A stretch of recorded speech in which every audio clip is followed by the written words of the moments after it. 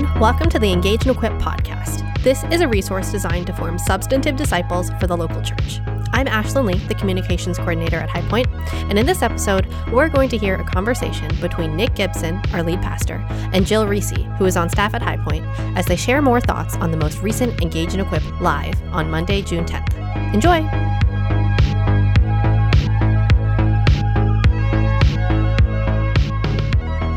Hi everyone, this is Jill Reese. I'm here with lead pastor Nick Gibson, and this is we're going to be talking more about the content we talked about at the June 10th Engage and Equip live. Yes, on the topic of drumroll. Shepherding people through the second danger is what I entitled it. Yeah. Dun dun dun. Yeah, and the second danger is, if you look at the parable of the sower in Matthew 19 or Mark 4, there's 4 sort of soils that the seed of the sower, the planter, lands on, and and they all respond differently to the seed being planted on them, and each one of the first 3 don't make it, right? And so each represents a distinct and profound spiritual danger in people blossoming and being fruitful in faith, or having faith and being saved. And yet, in the current church culture, we can often think that, like, if you've accepted Jesus, check, they are good to go. And so, but we do need to be aware of this danger. And if you are participating in somebody coming to faith, but once they say, I believe. Yeah. And it's you so exciting. Pray with them, you're excited, and you kind of let your guard, you're like, oh, good. That's actually the most dangerous moment. That is when your effort in spiritually shepherding that person dramatically increases rather than decreases in relief. Yeah. And so you talked a little bit about that, about why that is, why it's the most dangerous point. Was there more that you would like to go into? I mean, not too much. I think that we probably should just reiterate those points quickly. Great. So do you want me to go through them and you can speak more to them? Sure. Okay. So why this is the most dangerous point. There's usually a strong and stiff spiritual counterattack that's demonic. Right. Yeah. So sometimes people who believe that once somebody professes faith, they're saved forever, that's all there is to it, will think, oh, this person is believed, so they're safe now. And maybe that's true, but it's not true from our human perspective, right? From our human perspective, somebody can fall away immediately. Yeah. And from a spiritual perspective, in terms of the spiritual intelligences, this is an increase of temptation and confusion and attack rather than a decrease. It's not like this victory where we've completely defeated all spiritual foes, and now this person is completely victorious and will be forever. This is when the stiffest, most immediate, strongest counterattack comes. You see this like in military warfare sometimes, that like right after you win a pretty decisive battle, the people you're fighting say, okay, we need to put together and attack decisively and counterattack right away while they're kind of like enjoying their victory or whatever. There was like during D-Day in the World War II, after all these people came ashore, right? They were of course stranded. So in the moment of the beginning of the great victory, there was also the greatest vulnerability. And the German army actually had planned to let them come ashore if they couldn't stop them. And then they were just going to push them off into the water in counterattack before the Allies could actually bring over supplies. And it was basically, there was this like one dude from West Virginia that accidentally stumbled into a meeting of German officers. And it was such a good shot from being a hunter as a kid. Shot all 6 of them. Oh my goodness. And killed them all in less than in 20 seconds. Yeah. And killed all the officers for the major German counterattack, so it never happened. Wow. But apart from that really weird providence, it's very likely that a large portion of the Allied forces would have been killed after coming ashore. Yeah. And you kind of want to have that mentality spiritually, that just because you've accepted Jesus and God has done a great thing in your life, and like the Spirit has brought you to conviction and you've put your faith in Him, or somebody you're ministering to has, you need to push further inland and you need to secure your beachhead, spiritually speaking, so that you cannot be counterattacked. And because you have to be aware that there will be a spiritual counterattack. And I think that sometimes it looks really passive too. In relationships I've had, it's just like all of a sudden they can't meet anymore. Right. And they've been really They won't answer excited. your call. They won't answer the calls. Right. They won't answer the texts. They cancel appointments. In almost every case, the thing that I'll just say Satan as a euphemism for demons or temptation, whatever, utilizes is always a natural human thing. So it's not like some demon shows up and scares them away from the coffee shop, right? What happens is that the demonic influence uses a normal human natural thing. So a person who comes to faith, habitually they're just not good at following up with appointments, and that's used to make sure for a critical period of time they don't follow up and meet with you. Meanwhile, they'll be led in another direction towards what C.S. Lewis called, quote, the stream, which is just like the stream of sense experience that pulls you back into a state of sensuality, takes you out of the frame of spirituality, and then can like log you back into the world. Yeah. And then that's enough for you to be like, oh, wait, what was I even doing? Like, I thought something big happened, but I guess nothing really big happened. Yeah. And then like a worldling can be made out of you so fast. Yeah. So, and there's other things like it's normal for human beings who convert a lot of potential into a real actual one choice to be terrified and to fear they've made the wrong decision. Yeah. So somebody can like get engaged and be like, I'm going to marry this person. And then like 2 days later, they're terrified that they've made the wrong decision. This is the right person. Yeah. Right. I'm going to be stuck with them forever. Yeah. And it's not because you don't agree they were the right person. It's because you're changing 3 million options, 3 billion options into just one. And whenever you convert potential into actual, it always creates stress and fear. So temptation devils can prey upon that and say, oh, wait, you made the wrong decision to become a Christian. Yeah. Before this, you had lots of options open to yourself. You were an open-minded person. Now you've become this closed-minded, singular person. You made the wrong decision. Now that is a 100% natural human reaction to all major decisions. But when you add the temptation and work of devils into that and our own flesh and worldliness, it makes a concocted cocktail that is specifically designed to get you to backtrack. But that's perfectly connected to human nature. Yeah. And so when we talk about a stiff spiritual counterattack, it is always through the natural workings of human nature to go back on things. Does that make sense? Yeah. Yeah. So we just covered the second one, right? There is a natural human reaction to flip back after big decisions. Yeah.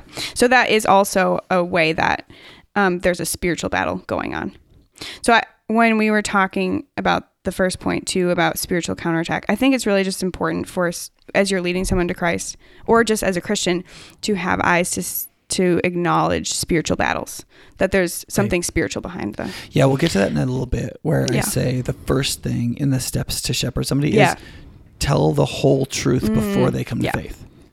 If you don't want to seem unsophisticated by talking about devils or demons or whatever, because you'll believe they'll picture a pointy-headed, horned, red thing with a pitchfork, and that'll therefore seem ridiculous, and therefore they won't believe. The problem is that when you get to the point to where that's directly relevant to them walking in their faith, they'll be like, wait a second, you didn't tell me I was going to have to believe in devils, right? Well, that's because you kind of screwed yourself over. Yeah. You, in trying to be contextualized, you actually you lied by omission, and now you're changing the rules on them, which shows you to be dishonest when you called them to come to this thing to walk into the truth. And so that's certainly not the impression you want to leave on people. And you shouldn't do it. You should not be thought to be a liar by not being one. Yeah. That's usually the best way to seem moral is to be moral. Yeah. Okay. So another thing you have on the list of dangers, or why this is dangerous, is the person is a baby Christian. And that name is relevant because they don't know how to do basic things in the Christian life, including defend themselves and feed themselves. Yeah. Yeah. I could say a lot more, but we talk about people being baby or immature in the faith, and it just means they don't know how to acquire more spiritual energy to deal with stuff, and they don't know what's going to come at them. They can't defend themselves. And so if you don't help them, then they're a weaponless child on a battlefield. It's not a good situation. So you've got to come in there and help them until they're ready to do some of this stuff, or until they've learned it, or teach them right away. And know that's part of sanctification is continual maturity. Yeah. Yeah. Okay. So they'll also begin to feel the alienation that comes from parting company with the world. Yeah, which is that's exactly the reason Jesus gives. He says, because they don't have any root, which is the cause, the thing that destroys them is when trouble comes or persecution. Those are the two reasons Jesus gives.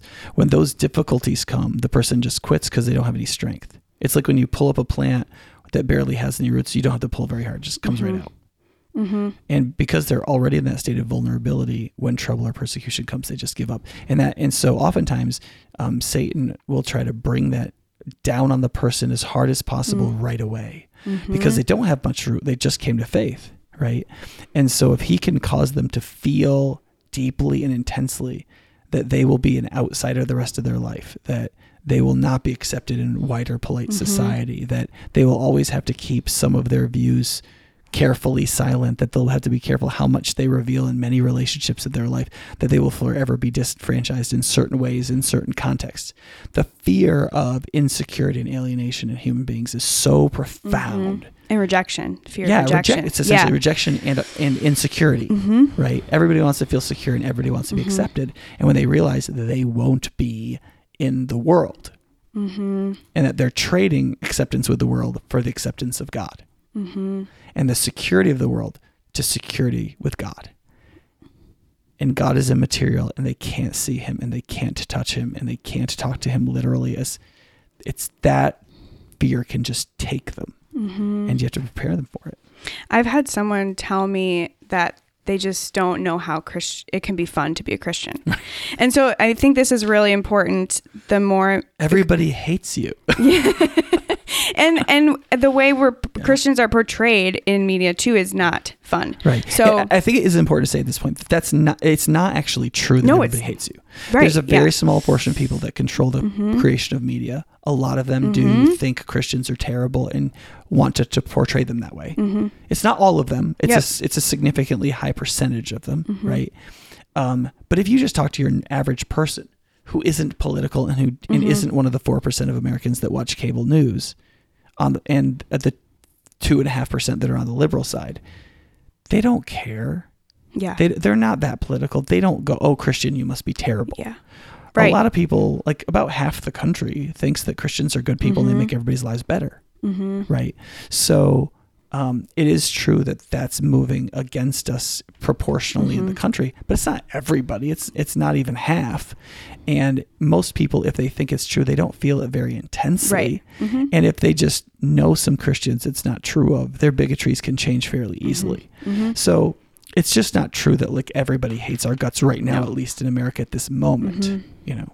Yeah. It's important to recognize the more and more we hopefully reach actual non-Christians who don't have Christian connections. Right. And that doesn't mean that we won't face persecution. I mean, the majority of Romans didn't hate Christians, but the Roman elites who could throw you in the Colosseum did, and that was enough to get Christians in the Colosseum. So it doesn't mean you won't face persecution, but Christians have never been universally hated. In many ways, they've been much more respected and loved than you might think.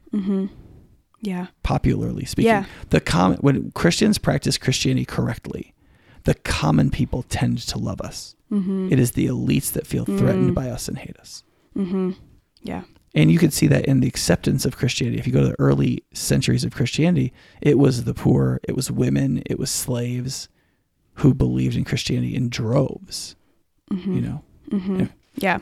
Okay. So then they will also find change hard, even though they thought it would be easy, since they were happy and excited to come to Christ. Yeah. It's a little bit like romance over a shorter time scale. So like when you first meet somebody you really are romantically connected with, you feel this strong sense of affection, and that strong sense of affection is fueled by an eros passion. And so being with them and talking with them and seeing them and knowing them just feels effortless. Yeah. Right. And then you get married. Yeah. And all of a sudden things feel just a lot harder because you've gone through this emotional undulation as that intensity of eros kind of like mediates itself and isn't as new anymore. You actually have to do things on the basis of character and normal emotional appetite and so on. And it just feels super hard. And you're like, how could anybody do this? Right. But that's normal life. So some people will accept Jesus. They'll feel a sense of spiritual euphoria. They'll think, oh, I can be godly. I can obey Jesus because this is so wonderful. And then they try to like quit smoking or fornicating, or they try to stop gossiping or flying off the handle in anger when they should listen to somebody.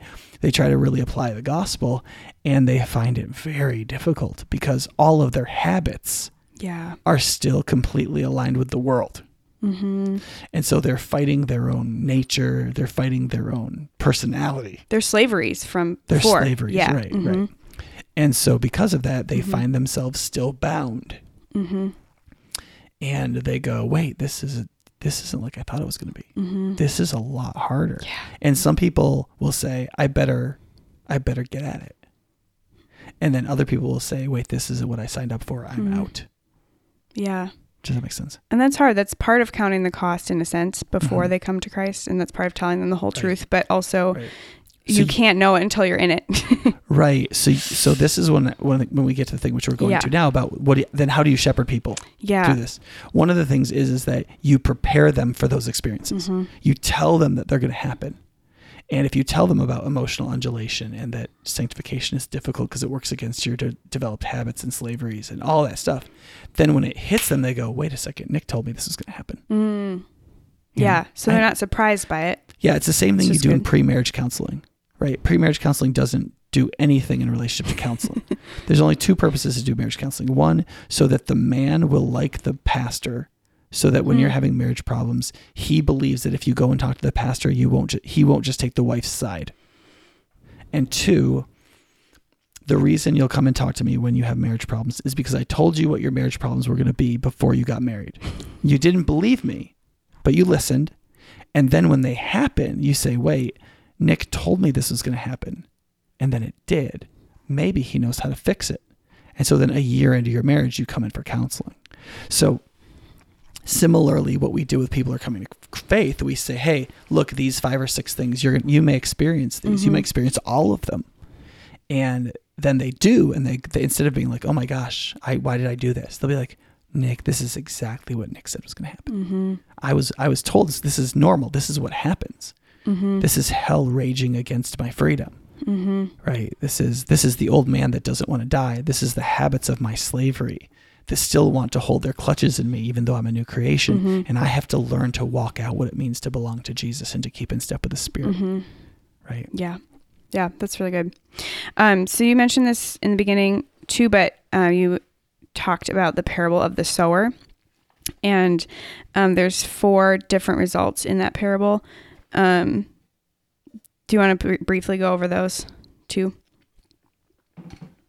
Yeah. So if you haven't read the parable of the sower before, it's in Mark 4 and Matthew 13 at least. I don't know if it's in another gospel. I don't think it is. Yeah. You said see also Mark 4. Yeah, Mark 4 and Matthew 13. Oh, okay, great. So the story is, right, this sower or planter goes out into the field. He's throwing seed around, as one would do in those days. He'll grab like a half of a handful and kind of spread it out evenly as in a toss. And when you do that, in most of the field, it's going to fall on fertile ground. But when you're on the side of the field, right, it's going to fall some on good soil, some on a kind of a mixtured soil. And then as you get towards the road, you'll have more rocky soil, and then you'll have the road itself. And so as you're sowing the edge of the field where people would walk by and see it, you'll have some seed that lands on the road and it's not going to grow at all. And birds are going to see it and they're going to come and eat it. A little bit further in, it's going to be kind of rocky. And so the seed will sprout, but it can't really go anywhere. And so it'll shrivel up and die because it doesn't have a deep enough root tap to get to water in the ground, right? And then just off the road into kind of the ditch area, you're going to have a lot of weeds and stuff. And so some of it's going to grow up there, but the weeds grow up faster. And the plant doesn't die, but it gets really spindly and stringy and never produces a kernel head. And then as you get into the field, you'll get the full thing. You'll get real fruitfulness. And so Jesus says, that's what happens when you spread the word of God around, right? Some people, it gets snatched away before anything happens. Some people, it grows a little bit and then it shrivels up. Some people, it grows up. They really did accept it, but it gets choked by the weeds. And some people, it grows and produces fruit. Now, there's 2 reasons he tells us that. The first is to say, when you see these 4 things happen, you'll be tempted to believe there's something wrong with the seed or the sower, the planter. There's nothing wrong with the planter. That's you. And there's nothing wrong with the word of God. The seed is good. The issue is, what was the soil like? It's the human recipient that determines what happens. And so don't get discouraged. You're going to go out there and you're going to share the gospel with lots of people. A small minority of people are going to actually respond to it beautifully and fruitfully. And that's to be expected. That's naturally and normally what's going to happen. So don't let yourself be deceived and don't fall into doubt over this. That is exactly what you should expect. That's so important, because that's why so many people don't do evangelism. Right. Because 90% of the people don't get saved. No, you should expect less than 10% of the people. I mean, in the parable, it's 25% that actually become fruitful, though there's 75% that actually accept the message. Right. But you'll find in practice, it's much lower than that. I mean, this is a parable. It's not designed to be like strictly proportional. It's just 25% even in four ways. So the first thing to remember is this: there's nothing wrong with the sower. There's nothing wrong with the seed. Okay. Now, secondly, it's also to recognize this is what Jesus tells us what's happening. Okay. Now, that's helpful, but it also means you don't have to take it lying down. Right. If you look at the first one, that Satan just steals away the word. Okay. You can say, is there a way I can present the word so that it's not easily stolen? Right. And I think about that in my preaching. How can I preach so that I don't just simply cast the word unadorned, unhelped, unfertilized, and so that's easily stolen? Are there ways in which I can preach to try to make that better? Secondly, there's the shriveling from the root. Okay. So Jesus says the reason that happens is because they don't have any root.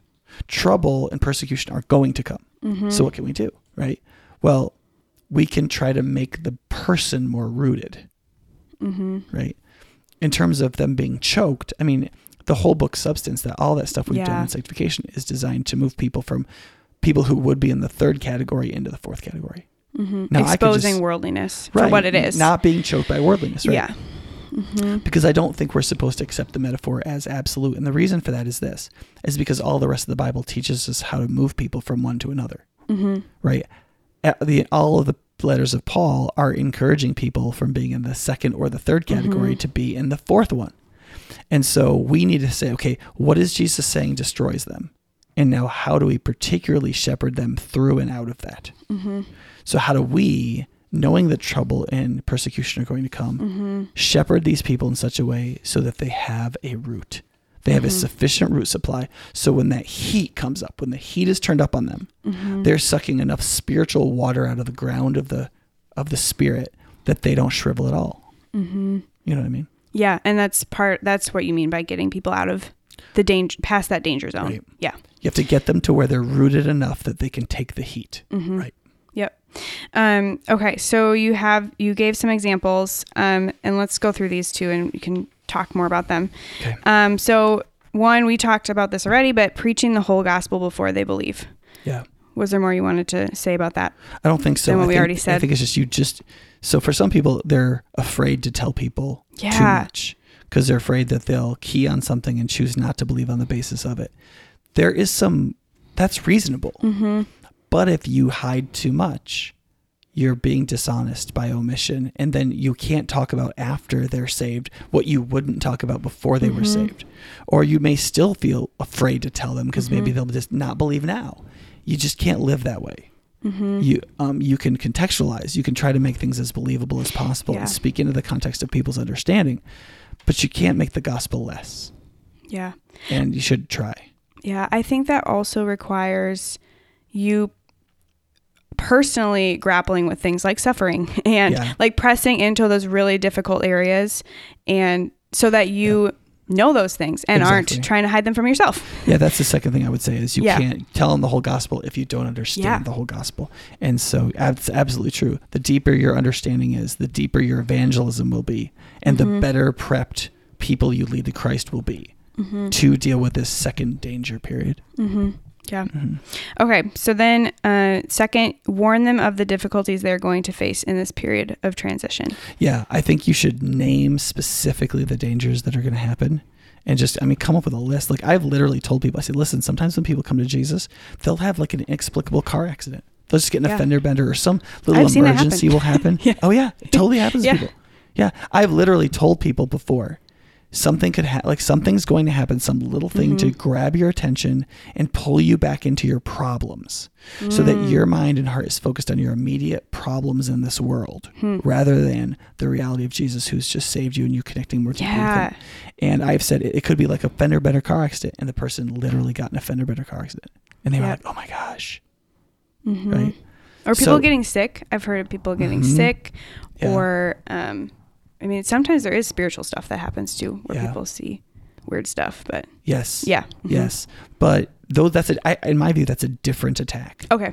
That the first attack is usually to get people back connected to the stream of immediate sense experience. To make their world small again. Make their world Yeah. small again, right? And to pull them out of a spiritual frame and to make them more animalistic and sensual. If that doesn't work, then fear is often another tactic in which they will have sometimes a profoundly negative spiritual experience, so that they'll say, Okay. why did I let this spirituality stuff into my life? Yeah. Let me shut that back down. Yeah. Okay. Was there more you wanted to talk about with that one? Sure, but let's... Okay. Keep going. Okay. Then third, have frequent personal meetings with them. Yeah. Yeah, this may be one of the most important. Yeah. Because people be like, oh, so-and-so accepted Jesus. I'll see them in church next Sunday. No, you won't. And so you're in this situation doing the initiating. Yes. Yes. Yeah. Like, when In can fact, we meet? Yeah. Yeah. And I make that part of number 2. Yeah. If we don't meet for a week, you're going to walk away from this decision you've made. There's just too many things that are going to attack you. And it's very, and then sometimes you open your Bible and read them the parable of the sower and say, look, you see this root thing? Like, things are going to happen to you. And if we don't work on your root, you're just going to when the heat gets turned up, you're going to shrivel. And so, the Billy Graham Association has what they call the 3-day rule. Mike Beresford told me. Okay. For me, it's actually 24 hours. Like, as soon as possible, I want to connect with that person again. Because if I have a 24-hour rule, it almost assures that I will connect with them within 3 days. Yeah. But like I just don't underestimate how many things can turn for somebody back. And so I get right after it. And I try to meet with them in person within 24 hours. In person. Okay. That's really good. And if I can't, I will call them on the phone and talk with them and affirm the decision they made. You did the right thing. Your life is really changed. This is a momentous thing that has happened to you. And it's the best thing that's ever happened to you or will ever happen to you. You know? And, but at the same time, I won't try to put a lot of pressure on them. Yeah. But yeah. Pressure in terms of, like, well, if I say what? it's the best thing that's ever happened to you because you're going to be like the holiest person ever. Oh, like, I see. then it'll be like, oh my gosh, I can't even. I can't get there. Yeah. Okay. Gotcha. And then for go over key doctrines and practices very early on. So what are some of those? Yeah. So Mike Beresford actually has a book from the Billy Graham Association that has like a number of little studies that you can do. And it includes the ones I listed on the handout, which is what is salvation? Like, what happened to you? The basic components of the Christian life, like Bible reading, prayer, going to church, and so on. Assurance is always in these kinds of resources. Like, what does it mean that you've been saved? And the main focus of assurance is to not allow their view of salvation to go back to works. Yeah. Jesus saved you. You are justified in him. You're secure in him. You don't have to do anything for God to love you. He loves you already. That's why he already saved you. Like, getting that kind of locked down is important. Otherwise, there's a lot of doubts that come in and interrupt people on the basis of this. And then surrender or total commitment is something you should deal with early.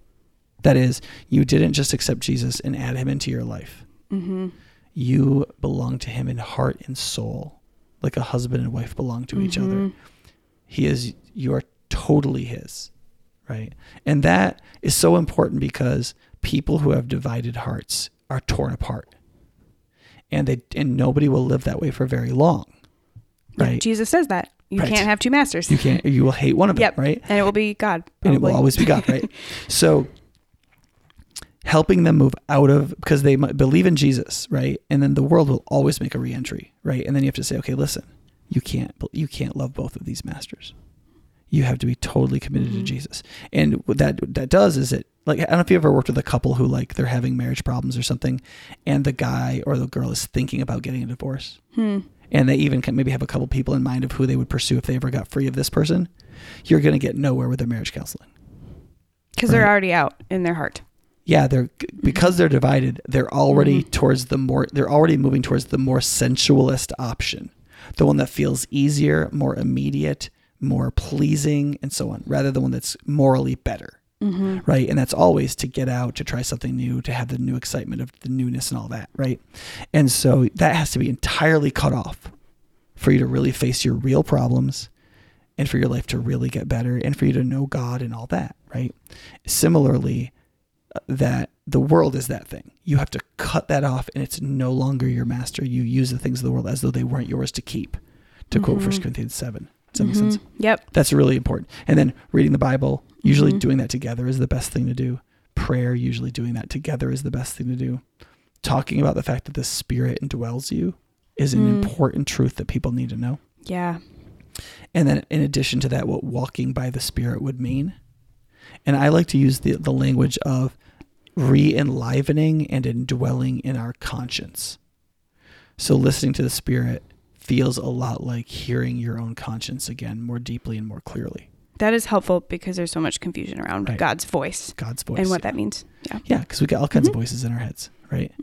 I was listening actually to a psychologist recently talk about how the corpus callosum in the brain, which unites the two hemispheres, that in subjects where that's cut usually because of cases of severe epilepsy, they can demonstrate that each hemisphere of your brain has its own independent consciousness that are both there's literally more than one person in there, like neurologically speaking.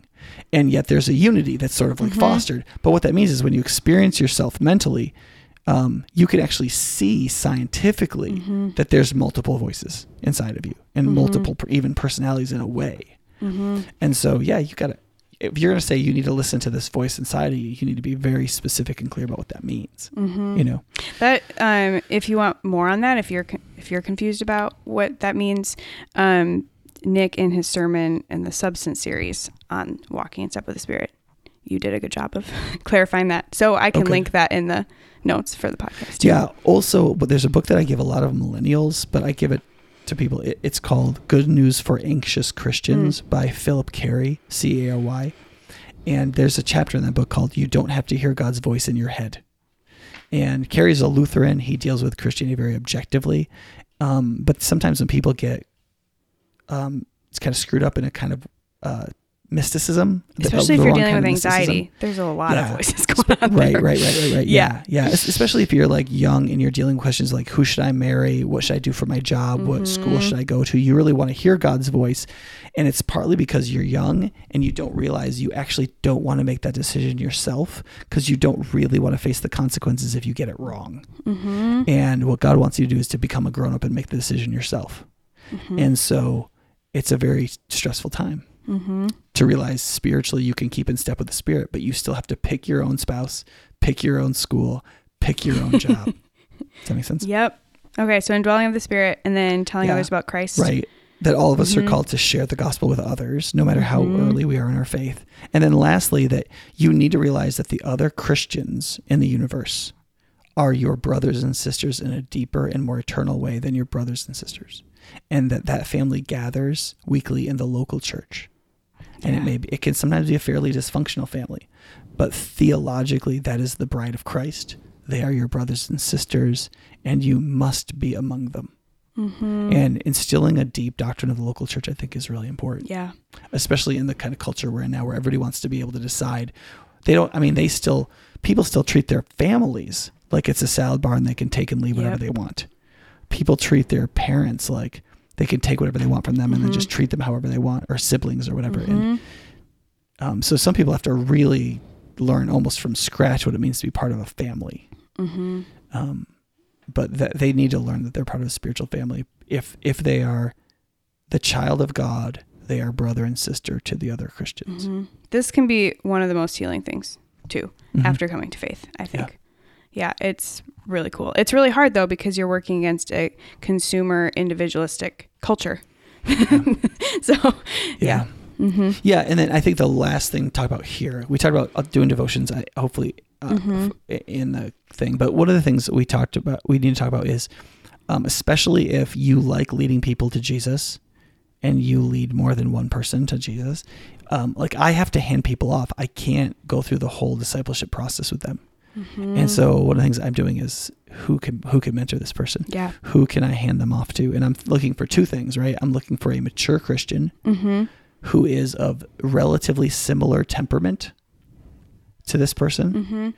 But I'm also looking for someone who would enjoy friendship with that person because it makes it easy then. It makes it easier. Yeah. Easier. Yeah. Not easy, but yeah. easier. And in my case as a pastor, oftentimes these people would like to be friends with me on a more deep level. And so I'm actually trying to find them a relationship they'll enjoy even more than they'd actually, so, right. The relationship they want with me is more ideological. Like they think it would be really fun to be my friend, or they think they want to know me better, or they think it'd be great to have a person like me they could ask questions all the time. But it's not as fun as they think it's going to be. And what they really need is somebody they can be in a deep, committed, meaningful friendship with. And so I'm looking for someone who can be a mentor and a friend. Does that make sense? And I think getting them into those relationships of Christian faith is one of the most critical ones. Mentoring, small group, friendship and enjoyment, and worship and family are all critical things. Yep. So they don't just know you at church. Right. Yeah. So they get to know other people. Right. And that's one of the reasons why churches sometimes have cohort ministries where you can go and get around people similar to you, so that if like a 24-year-old comes to faith at High Point, they can go to grad and career and they're going to find some friends. Right. And that's pretty critical. And some people actually come and they'll make friends with Christians first and then believe later. Because especially now, because Christianity is so outside of the box of what people are supposed to find believable, oftentimes you have to have many and long conversations to kind of reorder what you find plausible and reorder all these ideas. And oftentimes that can only happen in long-term friendly relationships. And so, sometimes people actually form the friendships first and come to faith later. Yeah. If you are a woman listening to this podcast, you can go on our highpointchurch.org website and look for women's ministry. And there's a link to ask for a mentor if you need a mentor. Yeah, we've got a great women's mentoring. I'm not supposed to call the program ministry, I think it's called. And our men's one just isn't in the same place for a number of reasons. Still email us if you're a man and want a mentor. We will figure something out. Yeah, we just don't have as ordered a process. There's people, but there are people who can mentor you. So, We'd love to help you with that. And then you also mentioned riding to church together when we were talking. But especially for the first month or two, I think, go pick that person up and drive them to church with you, and then talk with them on the way, and go to lunch with them after. Make that introduction to the family of God as holistic and personal as possible. Yeah. So, I mean, I think what we want to end with, Jill, here is, one, understand that this is the second great danger, right? When they hear the gospel, that it not get snatched away, that they really consider it is the first. The second is they believed, now what? This is not a time to relax. This is not a time to think you've won. This is a time to increase, not decrease your focus on shepherding this person to persevering faith in Christ. And this is a time to realize that there will be specific counterattacks, that there are all kinds of reasons people fall away and fall out of faith. And there's a huge spiritual battle going on still. Yeah. It just, when somebody says yes to Jesus, everything just got worse, not better, from a spiritual conflict perspective. Does that make sense? And so you just have to know that as a Christian. Don't be surprised by it. And then secondly, if you do these things, you can't move everybody in that second category to the fourth category. It's just not going to happen. Some people are going to accept Jesus with joy, not get rooted. When the heat turns up, they're going to shrivel. That's just going to happen. And there's nothing wrong with a sower, and there's nothing wrong with a word. But you don't have to take this stuff lying down. And some people, if you do these things, you can prevent them from ending up in that second category and help them be found in the fourth one. Yeah, that's really good. Thank you, Nick. And if you want to listen to the first part of this, that'll also be on the podcast. Under Engage and Equip. Yep. All right, guys, I hope this was helpful, and I hope this helps you lead people not just to cross the line of faith, but into the family of God, into stable faith, into deep rootedness, and into lifelong and eternal persevering faith. See you next time.